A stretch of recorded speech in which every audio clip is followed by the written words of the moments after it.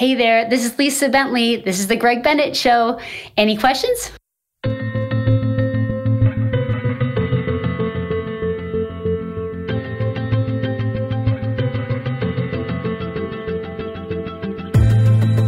Welcome to the Greg Bennett Show, presented by Any Question. I'm your host, Greg Bennett, and this was a very special conversation with a longtime friend and one of the greatest Ironman athletes to ever do the sport, Lisa Bentley. Lisa is just so honest and authentic in this one. Her storytelling is some of the best I think I've ever had on the show. It made me laugh. It made me realize just how resilient she was as an athlete. And there's just so much for all of us in this one that we can take away and be truly inspired by just a really great human being and an incredible athlete. Lisa is now on Any Question. You can go over and ask her questions, post this podcast, follow-up questions. She'd love to answer them there. So you can go to anyquestion.com/Lisa Bentley. And she really is somebody that is really fun to talk to, and I think you'll enjoy getting to know her on the Any Question platform as well. A little bit of housekeeping before we go on. I just also want to say thank you for listening. Thank you for sharing. If you are enjoying the show, please give me a review on Apple. The reason I ask for that is basically the way the podcast is then positioned to the world is all determined on how many reviews you get. Ideally, if they're 5-star, that'd be great. But also just give me your feedback you can go to Instagram or anywhere else and give me your feedback, or go over to anyquestion.com/Greg Bennett. And I'm also happy to answer your questions there and can chat with you on that platform. So go to anyquestion.com/Greg Bennett. I hope you enjoy this one as much as I did. Lisa Bentley is absolutely fantastic. And remember, success comes to those who endure just one moment longer.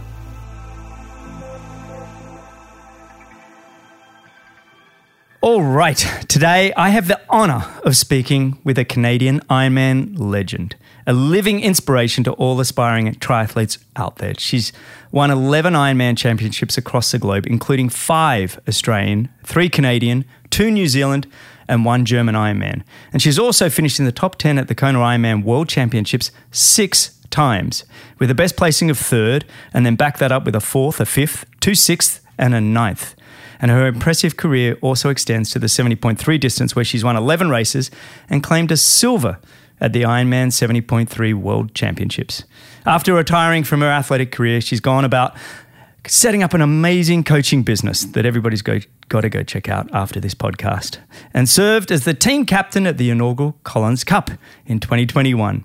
Her love and passion for triathlon is just infectious, and above all, she always has a warm smile.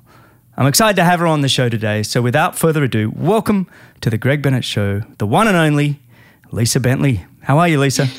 I'm great. Thank you. It's so great to connect with you. And I'm in Claremont, where I know we both spent time years and years ago when we were both racing. So it's pretty fun to connect now. I know you just told me that pre-show. I'm only an hour and a half, 2 hours away. I'm like, why aren't we doing this one in person? I for some reason, well, you are Canadian, and for some reason I thought you were up in Toronto, and I'm kicking myself now. But look, let's do this one as we are remotely, and then let's arrange another one post this episode where we do it in person. What do you think? That sounds great to me. That's awesome. So you just spend half your time in Claremont, do you now, or is it? Yes, yeah. We could be here full time, but we are here over the winter time, which is a great time to escape Ontario, Canada. And I started coming here in 2002 as a winter training base. And then when I retired in 2009, we kept coming. Yeah. We didn't stop. And so here we are 13 years later, own a house and have our green cards, and really happy to be able to still do what we love. We're lifestyle people. We like being outside and swimming and biking and running. So we keep doing that, but for health and wellness more than performance. Gosh, you said you retired in 2009. I know. I didn't think it was that long ago. I mean, you were around. I mean, your career, it was like 20 years long. I mean, all through the 90s and noughties, we trained a lot together in Victoria, Canada. I was there from 2000 to 2005, I think, and you spent a lot of time out there. You were also coached by Lance Watson, who I was also working with. So we go back a way when you think about it. We do, that's for sure. And, I retired in 2009, but I never made a big deal of it. It was more just I kind of just stepped away from professional sport, but I still was racing for fun. I wanted to race, not triathlon so much as an age group athlete, but I did do my first marathon once I retired from Ironman, which is funny to talk about that. But I did my first marathon once I'd retired. And I did actually do a couple of triathlons for charity. Yeah. But that was the limit of what was that marathon like? How'd you go there? It was hard. We actually laughed that I finished the race and I'm stumbling towards my husband, Dave, and he's laughing hysterically. And these women are so upset at him saying, how can you laugh at her? She's just done a marathon. And he said, listen, I've seen her cross finish line at 30 Ironmans. She's never looked this pathetic before. It hurts, doesn't it? Doing flat out running races hurts a lot. Even if you're doing the 10Ks and other ones, I always found running a straight out running race to be very painful. So painful. I think the only race I ever wanted to quit in my life was a 5K. I just thought with 400 meters to go, I thought I cannot turn my legs over another bit. It was so hard.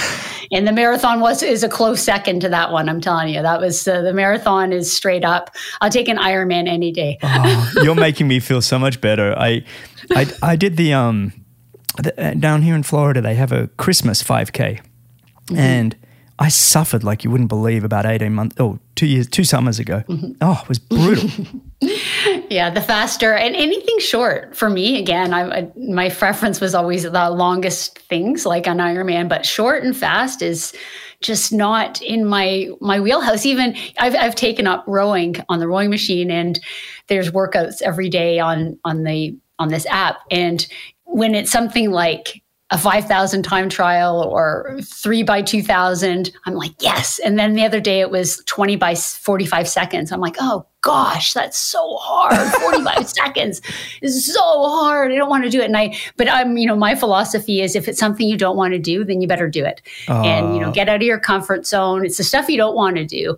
That is what brings the fulfillment. It brings the reward. And so I've sort of lived that over the past 30 years in sport, and I continue to live it. Is if it's something you're saying, I don't really want to do that, you better do it because it's going to bring you the greatest reward. Oh, that's the best. What a quotable quote. I love that. It's funny, I was at the gym this morning and I was talking to somebody and they said, oh, Greg, you're going down to do the sauna and ice bath. And I said, yeah, I love doing the ice bath because it's something I haven't until now really wanted to do. It really hurts. But I actually said, I'm wondering if I'm getting the same benefits now because I actually don't mind it as much. Like I can kind of hop in. I know I take 2 or 3 breaths and I'm fine, right? And so I'm like, am I getting the benefits now if I actually don't mind doing it? I've had this. It's our warped brains coming to fruition there. And you talk about this rowing. I just started trying to do it. Have you been on the rowing machine a bit?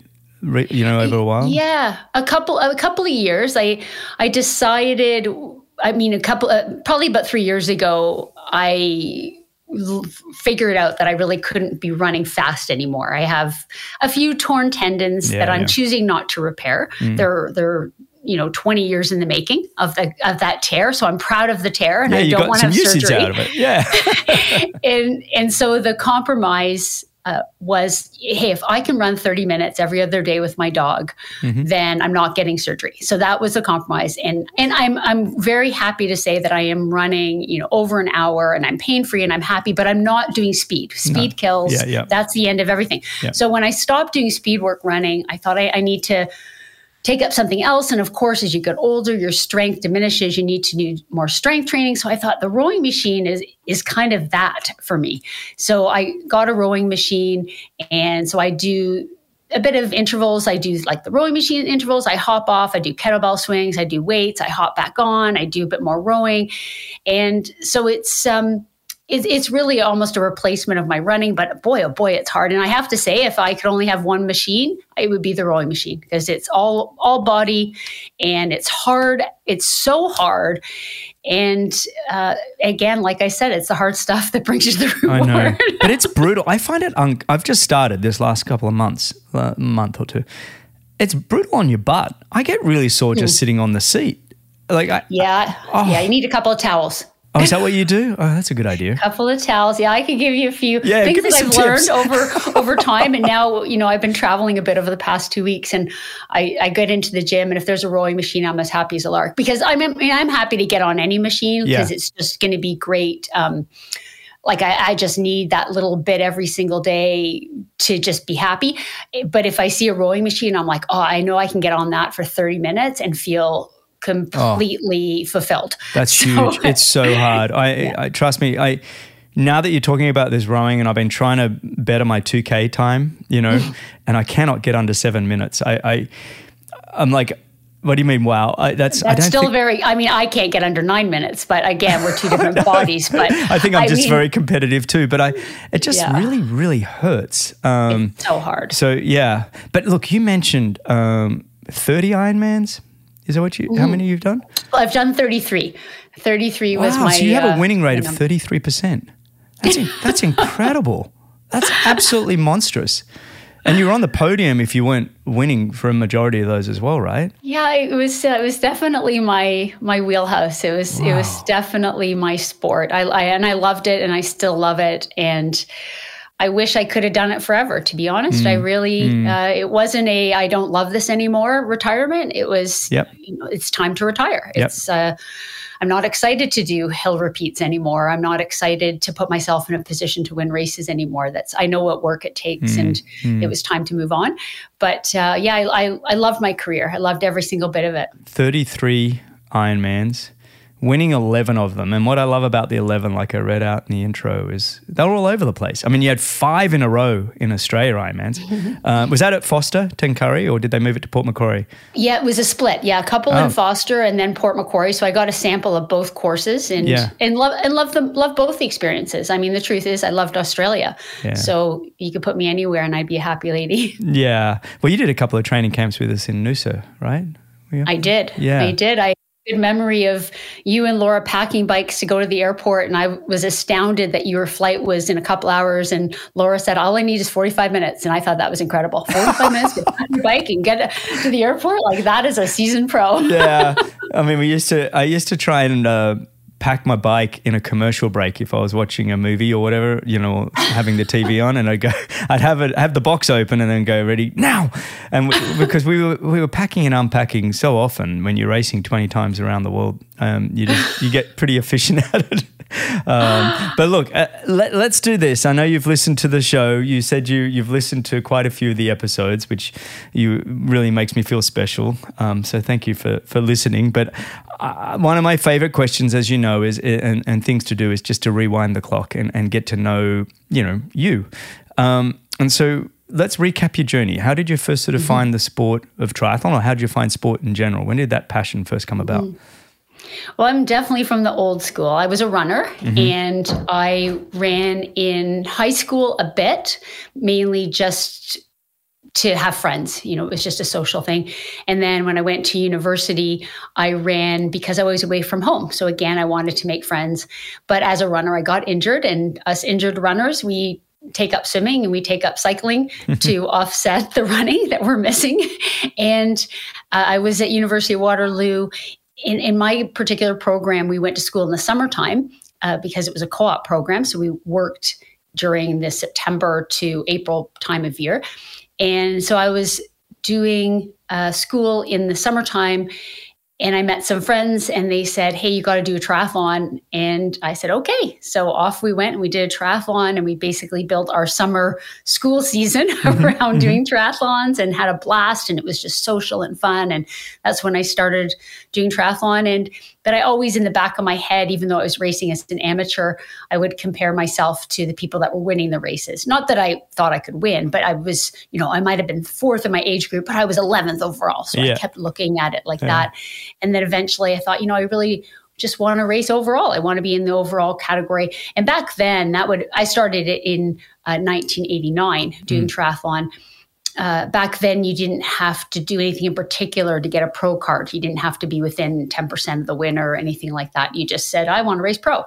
And so I just started to race as a professional and raced nationally. And I was doing the Olympic distance, short course. And that was again before draft legal racing. So I had, great fortune of being on our national team and racing at world championships, and went to the Pan American Games in 95. And then the sport became draft legal. And that was a challenge for me because I wasn't a swimmer. I had improved my swimming, but it was, early triathlon days. I might have swam 25 minutes for 1500. And then I improved to 21 minutes for 1500, which at that time or early on was pretty good. But then we got the swimmers, the real people that were swimming 17 minutes. Now I was like, whoa.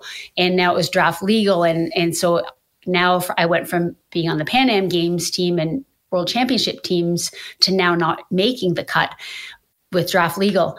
And I thought, well, I think it's time now to go to Ironman. I love the idea of training all day. How exciting to get to do it and be racing. So my first long distance race was in Japan, Strongman Japan, which was a blast. And I loved every minute of it. I was scared out of my mind. The stories I heard from the veterans, oh, Lisa, it'll all feel good till about 30 kilometers in the run, and then you'll want to go to sleep under an aid station table. And I thought, wow, this is going to be really hard. And my first race, I think I was so afraid that I scared myself to the finish line and had a great race. And I thought, there's no turning back now. This is so much fun. And then went from there, did my first real Ironman, which was Ironman Canada in 1997. And yeah, just really wanted to win one. I mean, back then, I don't know if it's the same now, but the people that won Ironman, they were your heroes. They were, well, there was only about three or four Ironmans around. That's the other thing, right? I mean, you had Australia, you had Canada, you had Germany, and you had Kona. There really wasn't in New Zealand. It really, what did I say? New Zealand, Australia, Canada, Germany, Kona. So that was kind of five, right? Yes. Yeah, there weren't many. No.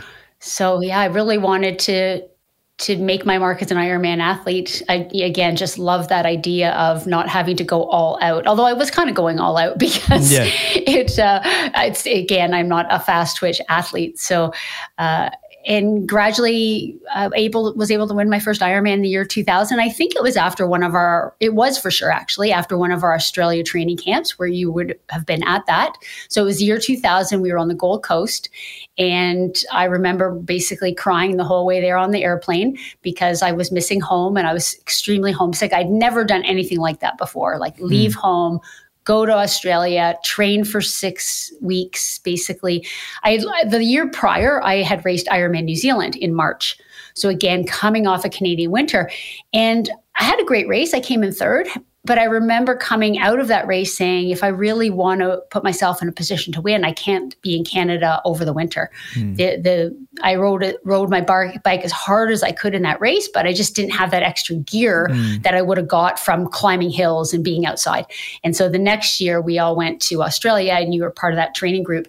And I remember when I left Australia, our training camp, and then went to New Zealand to race, I remember having a conversation saying, like, this is what people who win must do. Like, there's no reason for me not to be in a position. I mean, not, race day, you don't know what's going to happen. But I mean, I've been running intervals with the best athletes in my mind in the world. It was you, Simon Whitfield, who hadn't won the gold medal yet. And we were all like almost new. No one had broken through yet. We were all just like chomping at the bit. And we did all our intervals together and we were all just really bringing out the best in each other. And I thought, I had never done anything like that in my entire life. 6 weeks of being in an environment with great athletes and friends.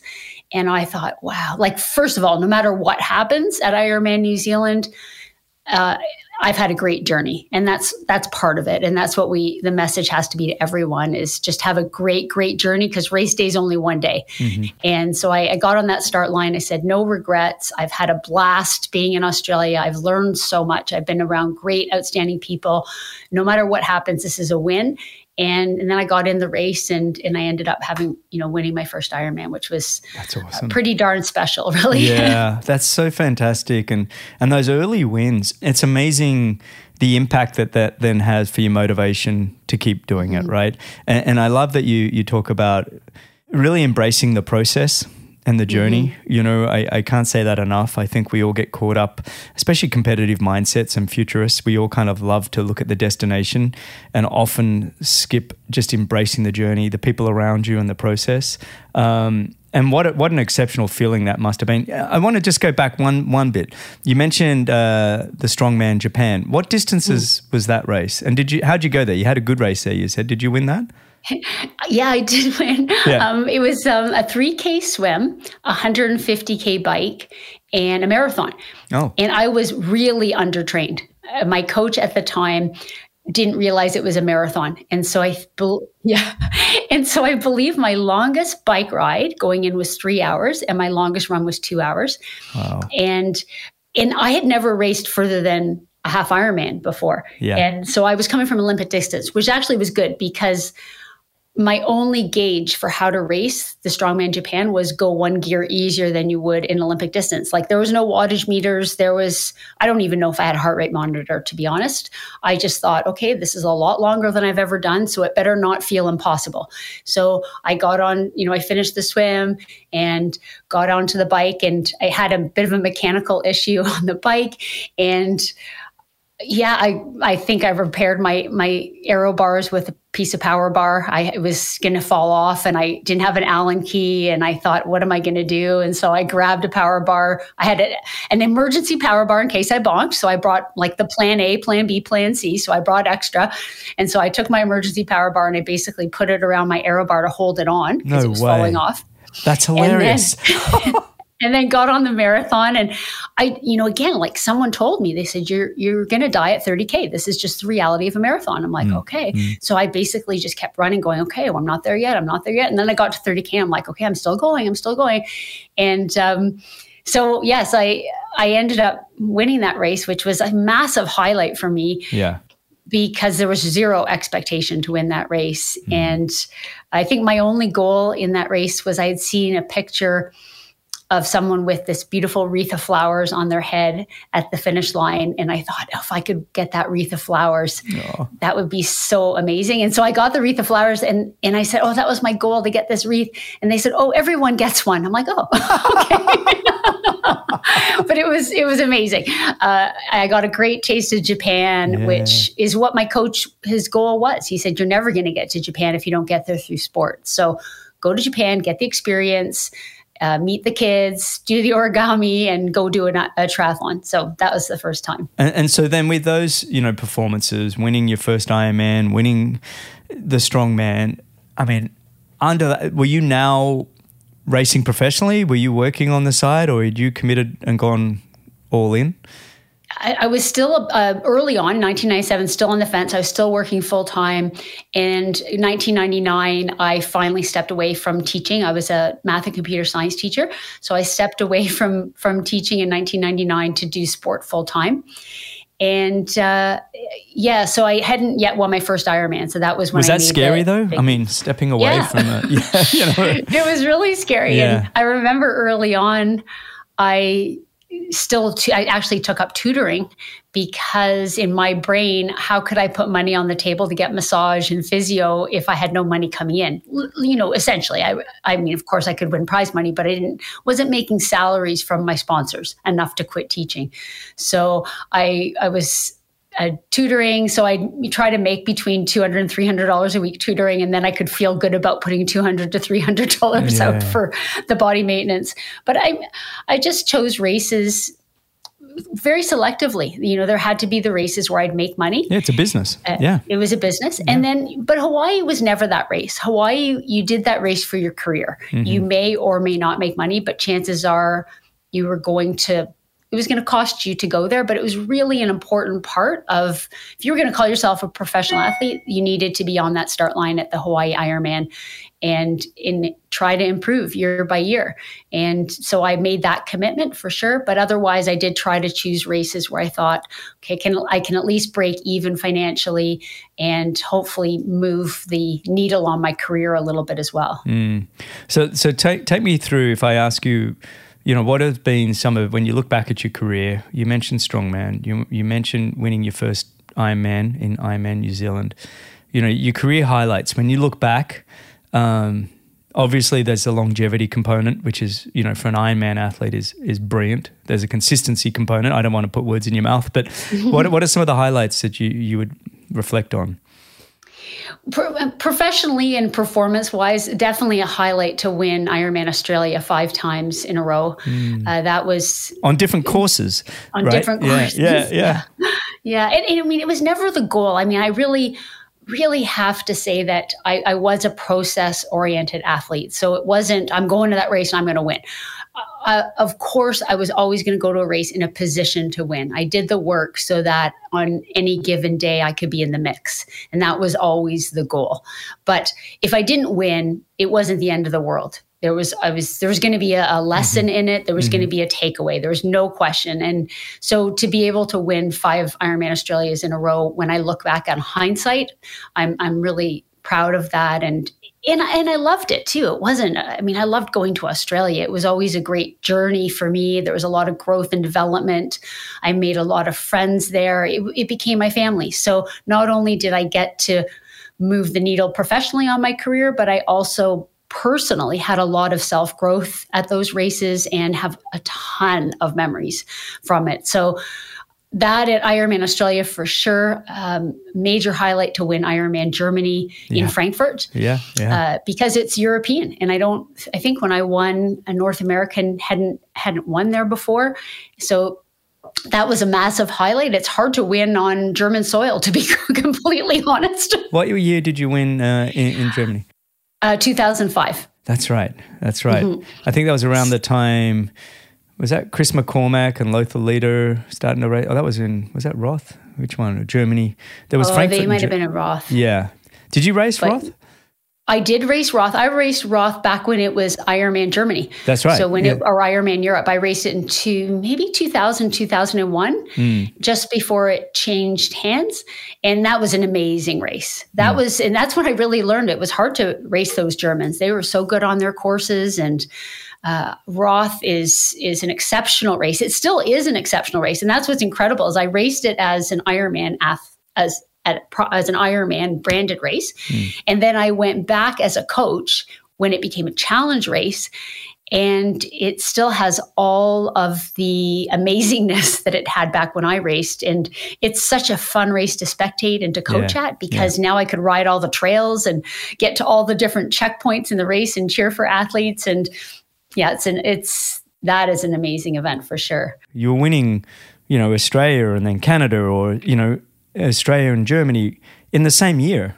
And then turning up to Kona and still top 5, and performing well at the end of the year championship race. How does your third place at Kona Ironman World Championships in 2006 measure up? That was quite a highlight as well. It's funny, I do talk about that race quite a bit when I speak to different companies and things, because that was a race where I was pretty close to quitting. And it was out of my comfort zone. It was a challenging day. I was having an amazing race. I had a great swim. I had a great bike ride. I was competitive. And we're talking minutes here. I got out of the swim, say 2 minutes down from some key players. McKillie Jones was out of the water about 8 minutes ahead of me in that race. She ended up winning. Ironically, 8 minutes ahead, something like that. So it was all swim. But anyway, so McKillie Jones, who, in my opinion, is one of the greatest triathletes of all time. 100%.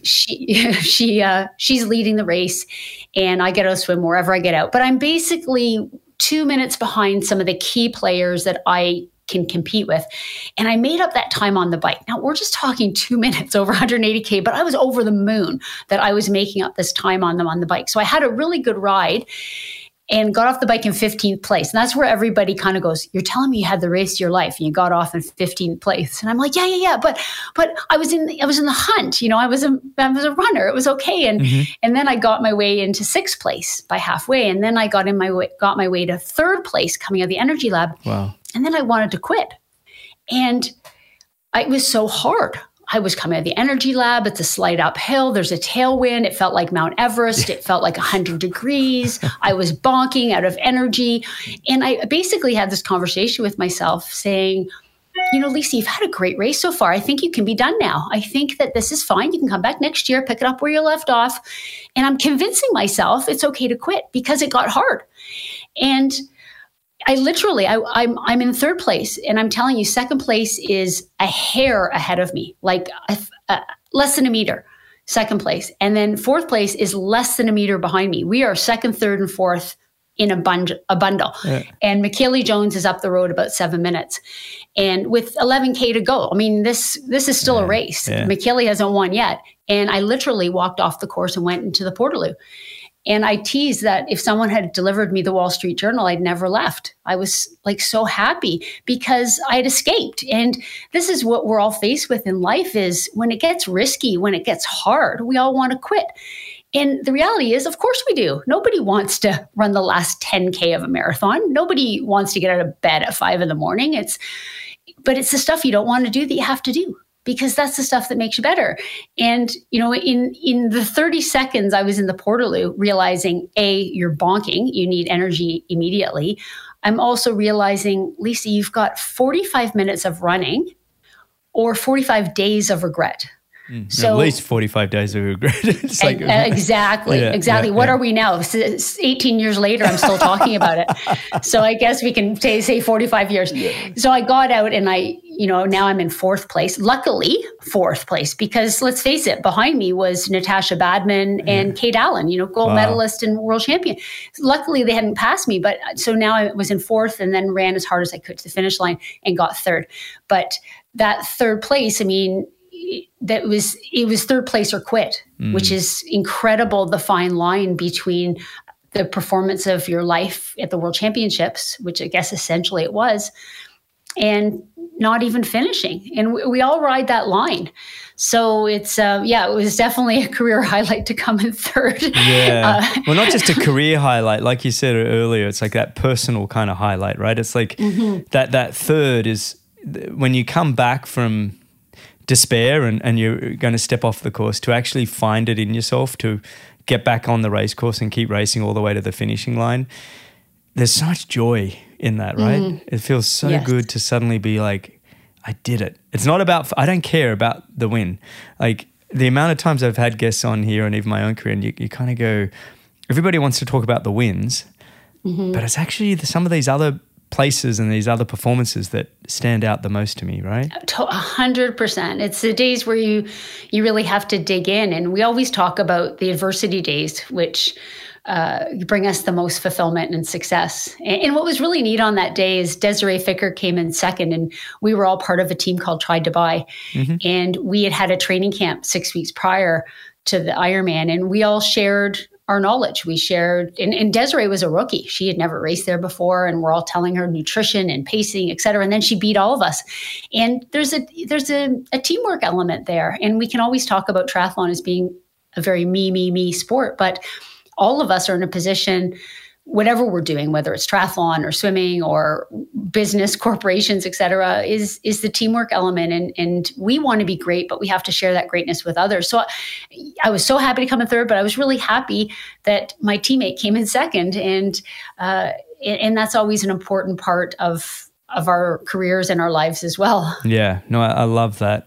Desiree was a rookie. I remember that actually. Yeah, that takes me back. So there's some of the highlights. I mean, so many. We could do the whole show about highlights, but what have been some of the low times, and what have you learned from those lessons? I mean, that was a great lesson you learned from one of your highlights, but what are some of the lows that you've had and the lessons you've learned? Well, I think in every low there is a high, and I suppose that's the only way I've been able to get out of bed every single day. So, the one year in Hawaii, I did not finish. I can't there's only 2 times I didn't finish an Ironman.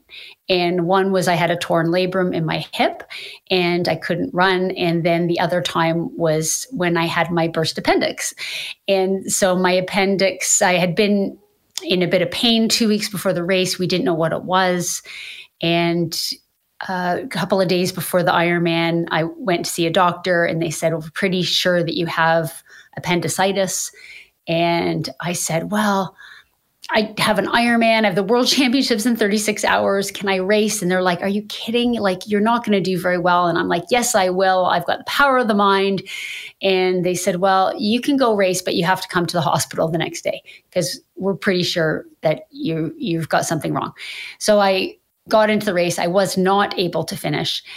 And I didn't know really what was wrong. I just, my side was quite sore. The gels weren't tasting right. Normally I would start the marathon and have to pull myself back from running too fast. But this time I'm looking at my watch going, wow, I should be going faster, which doesn't happen when you start the marathon in Hawaii, when there's everyone screaming for you. So I knew my body was off. And I got to about 10 miles of the marathon. And then my husband, who was just my fiance at the time, he could see that I was in distress. And he basically made the decision, I'm not letting you run out on the Queen K. And he touched me and not disqualified me.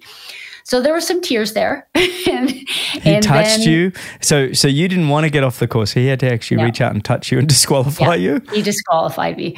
Wow. And, okay. Yeah. I want to know how that was back in. It was okay. There were some tears and then that was the end of it. And I was like, okay, everything happens for a reason. See, that was my brain, is everything happens for a reason.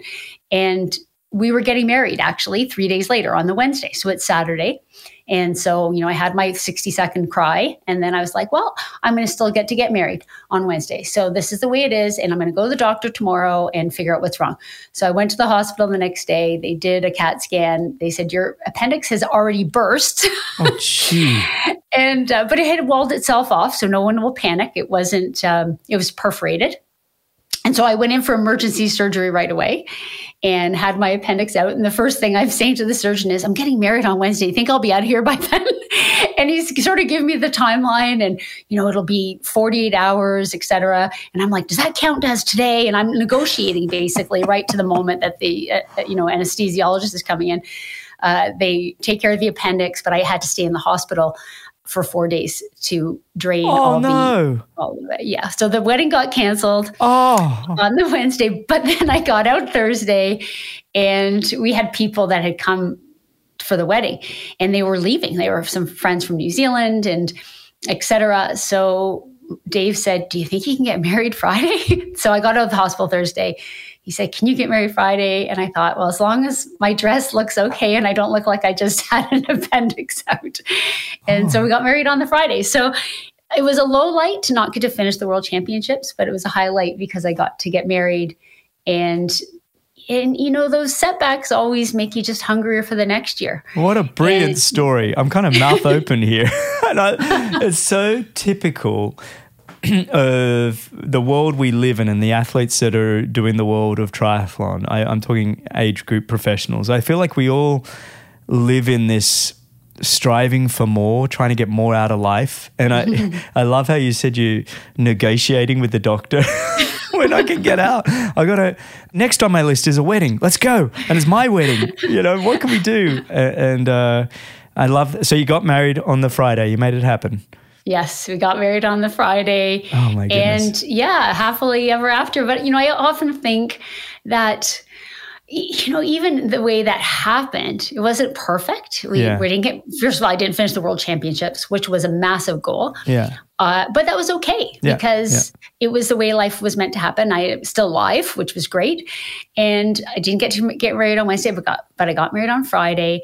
And I think that we have to get tested like that sometimes to make sure it's really what we want. So sometimes even, you get into stages in your life where you think, oh, life would be better, X, Y, Z. And then I go back to, gosh, we went over such a massive hurdle of getting married. Like we really fought to get married. It was supposed to be Wednesday. We moved it to Friday, and Dave's patience with me. And like, this is what you wanted. And so like, there's always going to be bumps in the road, but you just get it done. But then you look, that was 2005.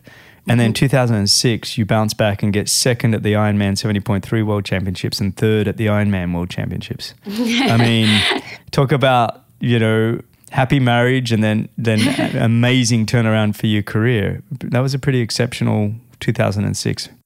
Yeah, it was amazing. And ironically, the Ironman World Championships that day of 2006 was on our anniversary day, as it turned out. And I would always come up with a theme for my race. I'm not sure if this was something that Lance had us do because we were part of the same camp, you and I, so maybe you can remember it. But I would always come up with a theme for my race that had nothing to do with intensity. It had nothing to do with effort. It had to do with just the allowing me to focus on the process of the day. And so for that particular year, 2006 World Championships, because it was my anniversary, my theme was love. I was going to love everything. I was going to love my competitors, love the wind, love the heat, love every element. And anytime I got discouraged, I had to switch it around to love.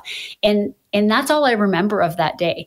So I was just I remember, the wind was always a scary thing in Hawaii. And so when the wind gust would hit me, I thought, oh, you're just playing in the waves. Like, just love it. Just love it. And if you can love it, then you're going to be 10 seconds faster than your competitor who might be afraid or be discouraged, etc.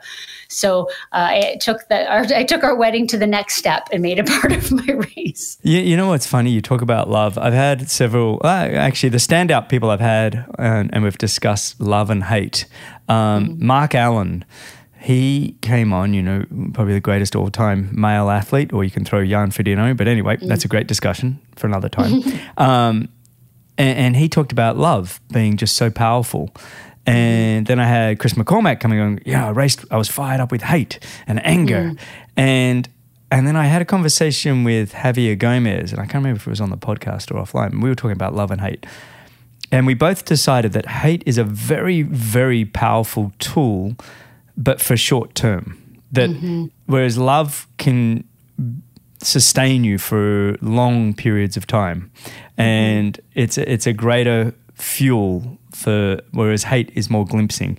But I love the fact that that was your theme, because it is powerful, and it's almost like using the words like gratefulness and thankfulness and and loving. It's amazing how you can just turn bad situations around. When you're in the portalet with 10, 11 Ks to go, what were you saying to yourself at that point?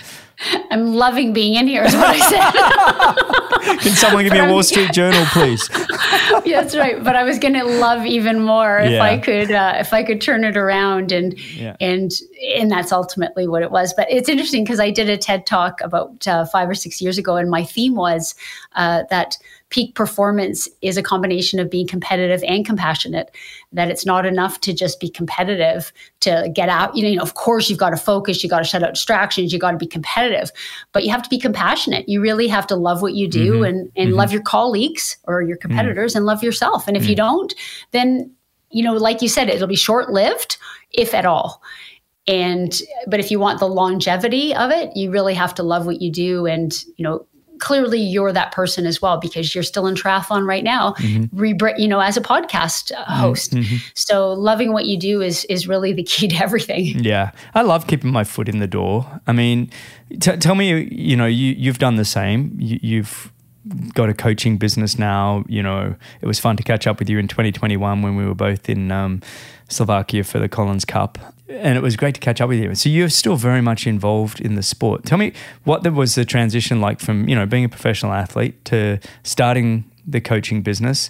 Was that difficult for you? I know you said earlier you were able to leave on your own terms, but what was that process like? It was easier than I thought it would be, because I sort of was laying down the groundwork probably for about 4 or 5 years prior to stepping away from professional sport. So I was already doing a bit of coaching, not a lot, because I had to balance that with training full time, but I was doing a little bit of coaching. I was doing some television commentary for CBC Sports, which is our national network for sports.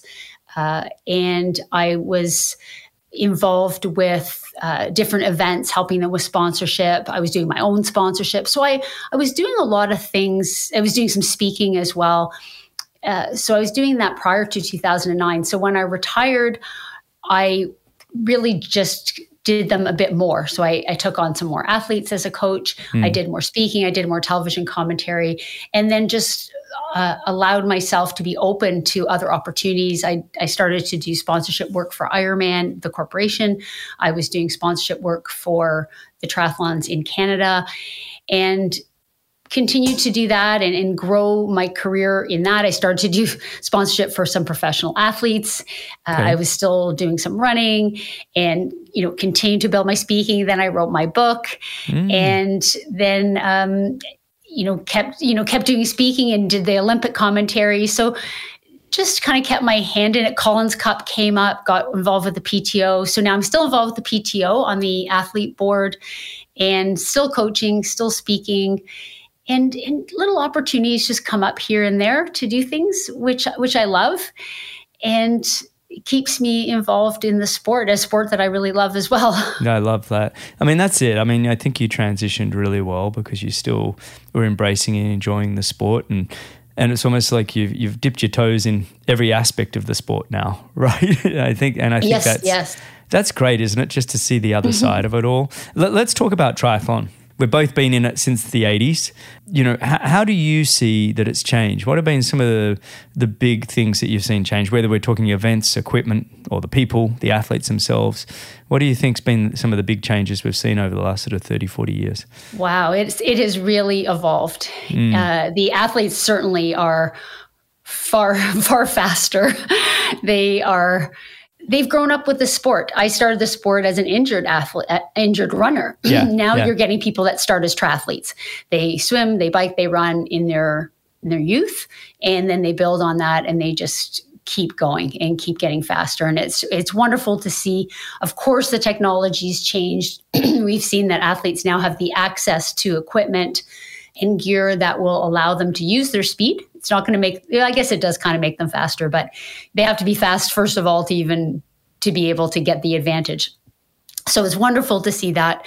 An explosion of events. Literally, we have events around the world. Any minute, there's an event. I mean, in the old days, you're from Australia, so it's slightly different. But in Canada, really the people that did triathlon were the skiers, people over the winter that would ski, and in the summer they rode a bike, and then the natural progression was to do triathlon. But no one really trained for triathlon year round. That just wasn't part of the makeup back there in the very late 80s and the early 90s.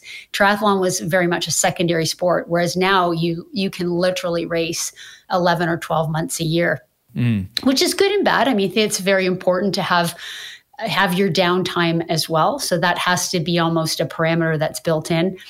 But it's wonderful to see so many events and be able to see the explosion of the sport for amateur athletes to be able to race anywhere in the world and make it part of their holidays. They get to see another part of the world and do something that they love. They get to do a race, which is wonderful. It's fantastic to see the development of the PTO, which is really striving to make triathlon a household name, to make heroes and stars of our athletes, which wasn't around 10, 20 years ago. We were just, we did it because we loved it. That's all. We were never going to be on a baseball card. So it's wonderful to see the athletes becoming heroes and becoming household names, which is wonderful. So I look forward to seeing the PTO continue to grow over the next few years and grow our sport, which ultimately will help everyone. It'll mean that amateurs will see these heroes, these triathletes, and they will also do triathlon. And that then just helps all the other brands, Challenge, Clash, Ironman, have more participants. So it's really just one great big triathlon family. It's swim, bike, run. So it's been wonderful to see the growth of our sport, and I hope that we can continue to see it. Yeah, that's really well said. I couldn't agree more. I think the more we can get these things like the PTO just pushing the brand of triathlon out to the world, they've done such a great job when you think about, they've had some great investments, originally from Sir Michael Moritz, and I think he's even come around for this Series B that they just went through, and another, they've done very well in terms of investments just this past few months again, which means it's working. You know what I mean? It's like there's still a long way to go. I don't think anybody's rubbing their hands going, yeah, we did it. It's like, no, this is a process, right? And doing these events around the world, I'm always excited to see what are the new events. I'm actually really bummed that I'm not commentating. I was meant to do it, but then I just couldn't travel as much as I wanted, not with little kids, but a part of me is like, I just want to be a part of it, what they're doing. And to your point, it helps everybody from World Triathlon to the Super League, Clash, and Ironman and Challenge and everybody else. I think the more that the sport's name can get out there, the better. Absolutely. Yeah. It's swim, bike, run. I mean, you and I have both been through the development of the sport with World Triathlon, and you were around with the first Olympics, and there were growing pains back then. We had to go from lawn drafting to drafting, and the Olympic distance, the standard distance became the distance. Now we're seeing the emergence of the relay, the mixed relay. We're seeing a focus on sprint triathlon. That was never around back 15 years ago. The sprint triathlon is being part of the World Triathlon Series. So now that's emerging, and it's just going to continue to grow. And, but I always said back then, I'm sure you said similar things. It's all swim, bike, run. It's all triathlon. We're all one great big family. And when we just all organizations just really have to work together for the betterment of our sport, and recognize that we're going to make mistakes. There's going to be 2 steps forward, 1 step back, but that's what progress is all about. What I want to do now is shift over to a little segment I'm going to call opinions. I've got 3 areas that we can have opinions about. And what's great about this is there's no right or wrong. So you can say whatever you want. But the first one, greatest triathlete of all time, both a man and a woman. Who do you think? Michaela Jones for women. And the reasoning is that she was around and winning when it was non-drafting. And then she evolved into draft legal and kept on winning. Went to the Olympics, on the podium at the Olympics. And then went to Ironman and won there, and then won the world championships in Ironman. Then moved on and did the Paralympics, and was a guide and I believe won the world championships, or was it even the Olympics? It could have been. But she's basically done everything in our sport. Yeah, she really has. Phenomenal to be able to evolve. I mean, I didn't evolve. I was doing non-drafting and making national teams, but I didn't go to the Olympics because I couldn't do draft legal. So already, I fall out of that conversation, like someone that can adapt from non-drafting to drafting, Olympics, Ironman. Wow. Like, that's phenomenal. Nice summary. That was excellent. And I agree. It's a fantastic compliment to give Michaela, who I have asked to be on this show, by the way, and I will reach out to her again. But I haven't had Michaela on, and I'd love to catch up with her, so I will reach out to her. But all right, now for a male. A male. I mean, it's hard not to say Jan Frodeno with, again, Olympic distance, world champion, Olympic champion, then moves on to Ironman and wins the world championships in Hawaii multiple times. And then I think I just have to take that 1 step further to what he does as a human being during the pandemic, when he did an indoor triathlon raising money for the medical teams in his home area. And he raised, I believe, over $200,000 to give back to the first responders. So, being the best in his sport across Olympics, across Olympic distance, across Ironman, half Ironman, and then to take it 1 step further and use that for good is phenomenal. And he's not done yet. And he's had setbacks too. He's had setbacks and come back. Like, everyone keeps writing him off. He just keeps coming back. Yes. Yeah. And the comeback is is not easy. When you are the world's best and everyone has a target on you, take a year off to get healthy and you come back and win. Like the sport doesn't wait around for you and he comes back and wins. So phenomenal. And it's hard not to be talking about Christian Blumenfeld in this conversation, but Christian is still really a rookie in a sense. Jan Frodeno's been around for a lot of years. And I mean, I can almost picture it in my head, the sprint finish at the Olympics that was amazing, out of wasn't nowhere. It? 08 Beijing Olympics. Whitfield went too early, and then he's like, he caught back up and then went, and I'm like, dude, no. But anyway, that was one of the most outstanding finishes of our sport, and I think Jan, if he's not the greatest of all time, he's very much, it's very hard to not debate. Like it's between him and one, possibly two others. I would agree. All right, here's another one for you then.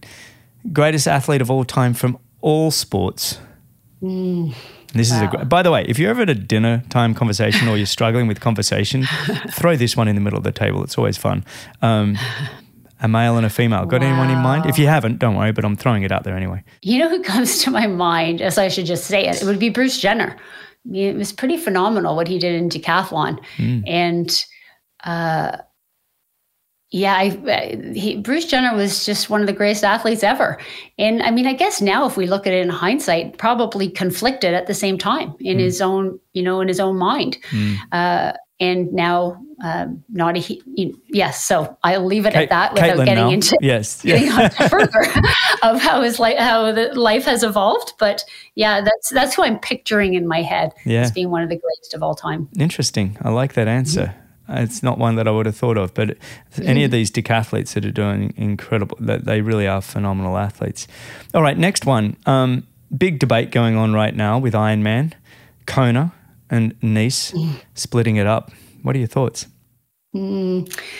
Yeah, that's a tough one. I don't have the financials in front of me, nor the business plan, nor the people, the investors that I have to answer to. So this is just the at heart. I like the World Championships in one location, men and women, ideally in Hawaii. But I'm not adverse to it rotating by any stretch around the world, but that's a sort of a different branch topic. But I see our sport as co-ed. I don't see it as a men's race and a women's race. So I like the men and the women racing together. Now, and I've raced as a professional woman, and I have raced back in the good old days when it was a mass start, and I had lots of age group men around me, and then it evolved into a women's start and a men's start. So I've raced under all the conditions, and it was absolutely wonderful to see the pro women have their own race.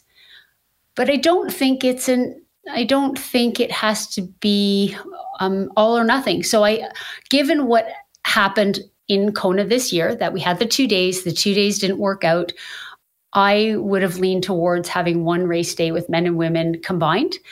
I like seeing men and women race together. When I watched the men's only race on the Saturday in Hawaii, it was just men running up Palani Hill. It was kind of a bit boring.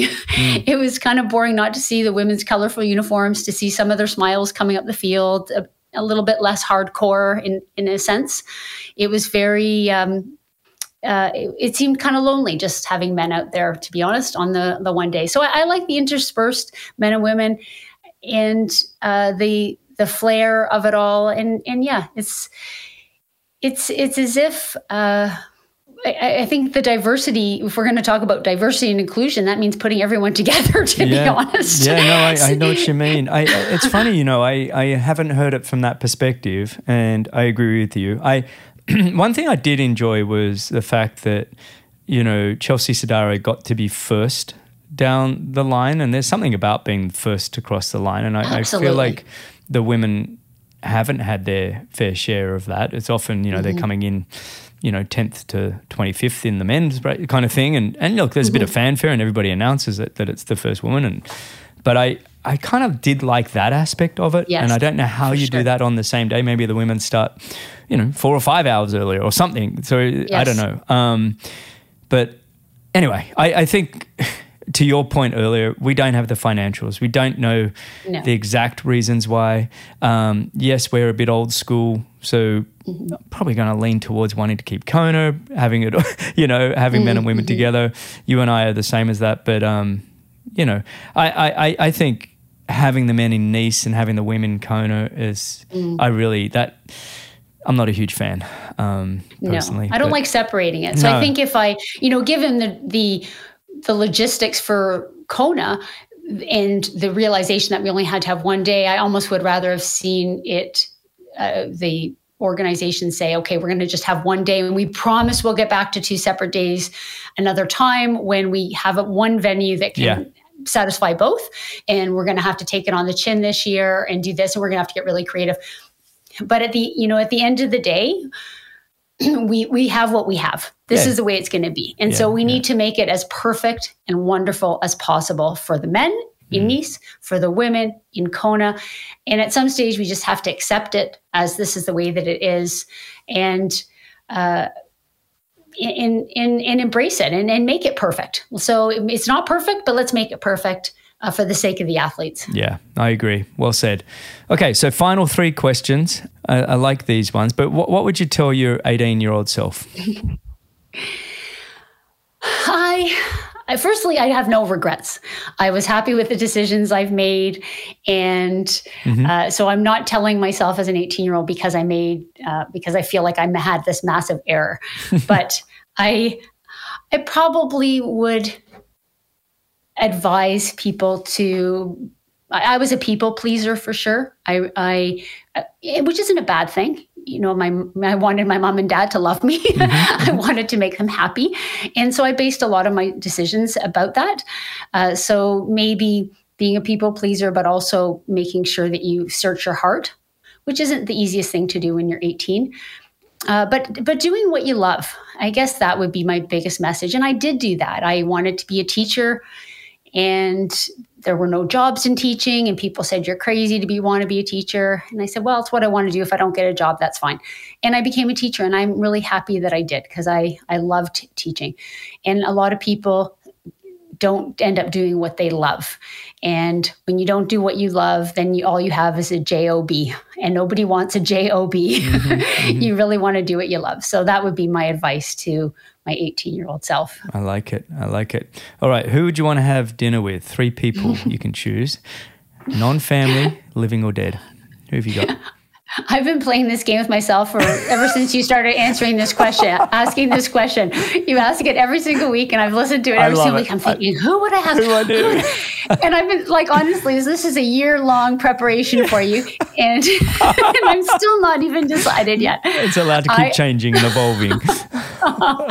I would love to have dinner with President Obama, with Jacinda Ardern, the former Prime Minister of New Zealand. And then I thought Seinfeld, but I feel bad not having the Prime Minister of Canada, Justin Trudeau. So it would be a combo between the comedy relief of Seinfeld to that table, or keeping it completely political and having our Prime Minister from Canada, Justin Trudeau.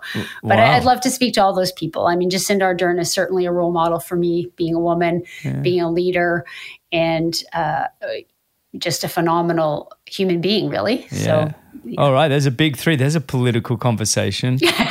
Although they're all on the same side of it. Maybe you should stir it up and bring somebody on the other side. Maybe throw in Margaret Thatcher. Bring in Margaret Thatcher. Bring in a very strong conservative Brit from the 70s. Thatcher, there you go. There you go. Thatcher against Jacinta and Obama to back it up. That'd be amazing. That would be incredible. People would want to come to dinner. No, I tell you what, that's a special one. I love that. All right, next one. Where do you see yourself in 3 years? Wow, 3 years. 2020. Oh, well, starting soft, I'll say probably with another puppy, because my dog will be 7. So that's a good time to introduce another family member into the fold. I see myself probably doing much of the same, hopefully healthy, and hopefully still in the sport. With the PTO, I hope as well, being able to have it continue to grow, and hopefully I'm part of that growth. So I would love to be seeing that to fruition in 3 years from now. And speaking is really my passion, getting to talk to corporations and companies and share the things I've learned through racing, which are completely transferable to companies and to their growth and professional development of their staff. So I love that. And really, last couple of weeks, I've had quite a few talks, and every time I go and do one, it feels like a race for me. It's all the same. Yeah. It's the same pre-race jitters. Yeah. And then I finish the talk and I'm hot and I'm sweaty and I have to eat right away. Like it's hysterical, the similarities between, and then I'm exhausted. Yeah. And it's like, don't talk to me, I'm exhausted. Yeah. So it really is, it really pumps me up just like racing did, and also brings the fulfillment as well. So hopefully I get to continue that. On that, how do people contact you if they want to book you for speaking? What's the best way? My website, lisabentley.com. Oh, perfect. Okay, I'll put that in the show notes, lisabentley.com, everybody. Let's finish with some rapid fires. You up for it? Absolutely. Have you got any fast twitch left? Yeah, that's right. You got them all. I'll give them all to you right now. All right, here we go. One book you'd recommend? 4 Hour Work Week by Tim Ferriss. Love it. Okay, 2 most used apps on your phone? Instagram. And most recently, Flight Radar, as I was checking on my flights, but that isn't as that's much. A good one, though. Probably Twitter and Instagram. Yeah. Okay, toughest race? Toughest race, Hawaii Ironman. It's always been a tough one. Especially when you're in a pack of 3 with 10K to go and you don't want to do anymore. All right, first job you ever did? Tim Hortons, which is our coffee shop in Canada. Tim Hortons, I served coffee and donuts. Donuts, that's right. It's a donut shop, Tim Hortons. I love it. Okay, this is a fun one for you. Out of 10, how cool are you, Lisa? 5. Oh, please. Oh my goodness. I swing on every vine. I'm not outstanding at anything. I just want to get along with everybody. Who did I just have? Luke McKenzie, I think, said he was a 9. He's given me my best score so far. He was like, throw humility out. I'm going bonkers on this. I'll give you a 9.5. I was like, good on you, buddy. I think you are very cool too. And I think you're all up in that area, by the way. I think you're super cool, Lisa. All right. Don't you dare downplay yourself, all right? I'm neutral. I'm Switzerland. I'm 5. Who would you want to play a movie of your life? Have you thought about this one? Oh, wow. A movie. Ashley Judd, I think. I've always thought she's pretty amazing. Yeah, that's a great one. She's strong and she's like gritty, and I like her. I love that. That's a great one. All right. You and I are of similar age, so this one will be interesting. Which decade of music is best? The 80s, for sure. Yeah, actually, love the 80s. I don't mind swinging into the 70s and having a little taste. Oh, yeah. But for the 80s, honestly. I drive my kids to the school in the morning and, Daddy, can we listen to Moana or Disney music? And I said, no. When Daddy drives the car to school, you listen to my music. And on pop, Talking Heads, The Cure, The Clash. Yeah. Everybody. Yeah. Anyway, favorite race? Favorite race? You've been around the world so much. Is there a favorite? Oh, wow. I've been to a lot of races. Oh, boy. I really love them all. I have to say, probably Ironman Australia. I love the whole environment, even though it was a 24-hour flight away. And it was scary. And honestly, there were always tears and I was always scared. But it's every time you're scared, you have to have courage. And that always makes it even better. So I forced myself out of the comfort zone. I'd always go and meet people. I'd talk to anybody. Heaven help you if you're in the grocery store and I'm there and just got off the plane, because chances are I'll be making you my best friend by the end of the grocery aisle. So Ironman Australia, made a lot of friends there. Yeah. And made a lot of memories. Oh, that's fantastic. Yeah.